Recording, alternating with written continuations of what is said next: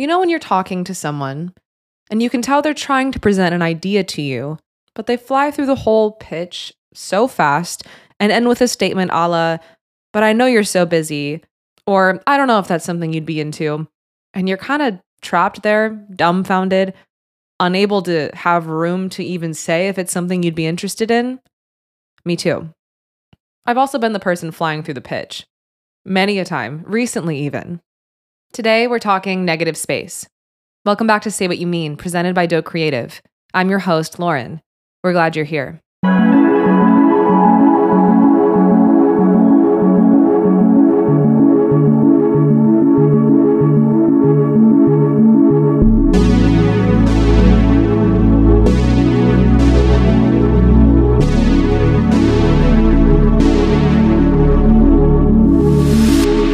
A huge part of mastering the art of communication, especially as a creative trying to build a sustainable, creative-based career, is learning the subtle art of timing. And no, I don't mean how long it takes you to reply to a DM or the perfect ratio of texts unanswered before it gets weird. This is the timing of your cadence, whether that be in person, over the phone, or even in your writing. The room you give for your statement to breathe, or for your client to respond, or the lack of room you give in completely smothering your statement, says a lot about your confidence, yes, but it also has a lot to do with your overall credibility. A lot of who we're communicating with, whether that be your existing clients you're hoping to gain, or even other artists that you're working alongside, requires a decent amount of creative vulnerability. That's scary no matter how conscious you are of it. It's super easy to rush through your thoughts, blurting out what you have to say just to get to the end of it because it's, however deeply rooted, uncomfortable. We're not allowing our ideas to fully resonate with ourselves or the person we're talking to. If we get it all out and slam a lid on top of it with a buffer statement that, it's just something I'm thinking of, it might not be that great, then if it sucks, at least it doesn't seem like we're deeply invested or passionate about the concept. It can't hurt us if we don't seem to care. If the client doesn't book with us, well, then we already expected it, right? It's self-sabotage. Think of the person you know that comes across to you as the most confident. Do they ever seem rushed when they're speaking? Unlikely. Confidence implies a certain comfort and belonging in whatever environment you're in. And when you have a sense of comfort, you don't mind taking up space or time with what you're saying. When you have confidence in what you're communicating, you allow it to be heard all the way. You allow it to be digested, and you give room for the response. And you might be thinking, I feel confident in my ideas, but I still feel like I'm t-shirt cannoning them to whoever will listen. Here's a way to sync up your mouth, your brain, and your heart.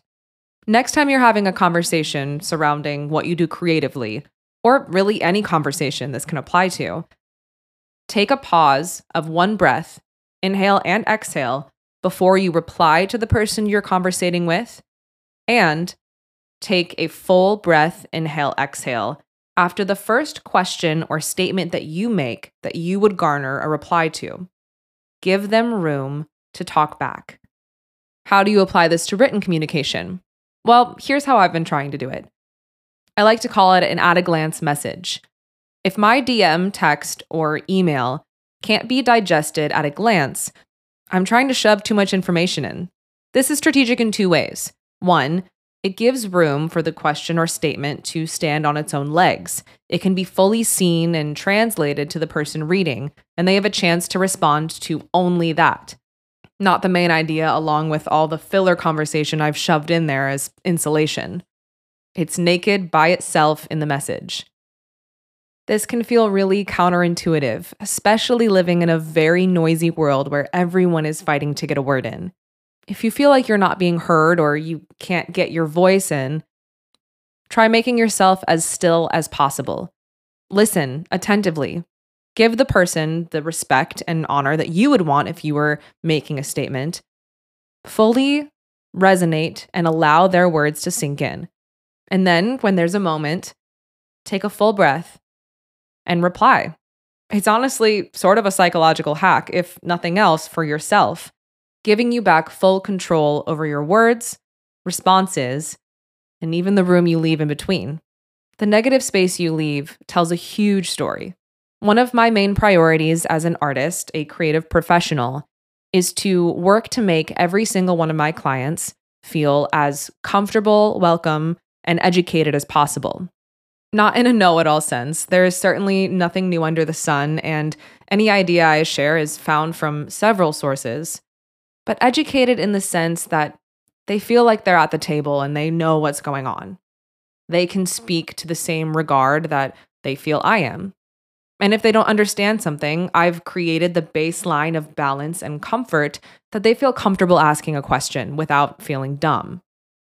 I like to think of this as leveling the playing field. If I sense someone is uncomfortable with the room I'm giving them to respond or with something that I've said, whether that's that they don't fully understand it or there's context missing, I'll work to balance that out. That may be me responding with explaining something, or it could be as simple as asking them a question on a topic that they're passionate about. Making your client feel seen and listened to authentically will take you miles further than the perfect sales pitch. What does this all boil down to? Stop saying no for somebody else. Stop deciding that your idea isn't going to be received well, rushing through it, and not leaving any space for that no because you're so afraid of it that you don't even give room for a yes to fit if they wanted to put it there. Slow down, take a breath, and say what you mean. Today's episode is brought to you, as always, by our amazing community of Patreon supporters. We literally would not be here without you guys, and it's an honor to continue to make content, create podcasts, and have conversations with you guys. If you're not currently part of our Patreon community and you're interested in getting these episodes a day early, as well as access to loads of exclusive content behind the scenes, early access to things like the Daily Doe newspaper, and being added to our close friends list on Instagram, head to patreon.com/DoeCreativeCo to sign up for as little as $3 a month. We'll see you there. This episode's recommendation comes from the almighty TikTok. I honestly can't remember, nor can I find the creator that I personally saw this from, but I have heard ideas like it before, and if you know who posted this originally, please let me know because I would love to shout them out and tag them on our Instagram. Yesterday, I was avoiding what I was supposed to be doing and watching TikToks. I saw this creator talk about what they deemed the scary hour. They put a timer on for 1 hour, and that hour is devoted only to doing what they've been avoiding. Responding to DMs, finishing a project, starting a project, sending that scary email or mailing something out in the post office. They start with the smaller, less daunting tasks and work up to the really scary ones. You know, the ones that have been in your planner for the last 3-4 weeks. Who knows? What's scary to me may not be scary to you, but it's my scary hour and I will use it how I see best. I tried this today and I got literally more done in that scary hour than I have in quite an embarrassing amount of time. It feels like a race, and gamifying what you don't want to do seems to really work for some of us. Give it a shot and let me know how it goes. I'm going to try and document my scary hour the next time I give it a go, and I'll put it on our Instagram for you guys to see. So keep an eye out for it there as well. As always, thank you tons for joining us for another episode of Say What You Mean. I'd love to hear your thoughts on today's episode, your takeaways, your favorite or least favorite lines, and what you think we should talk about next. Head over to our Instagram @DoeCreativeCo and let's start a conversation. If you have a moment, please take it to review this podcast on whatever platform you're listening on. It helps us a ton, and I've been reading all of them. They've been a huge inspiration and encouragement to me personally. I really appreciate it. Next episode, we're going to be talking about setting boundaries and keeping your own boundaries with yourself and with clients. Be sure to tune in. Until then, I'll be over on our Patreon and our Instagram. See you there.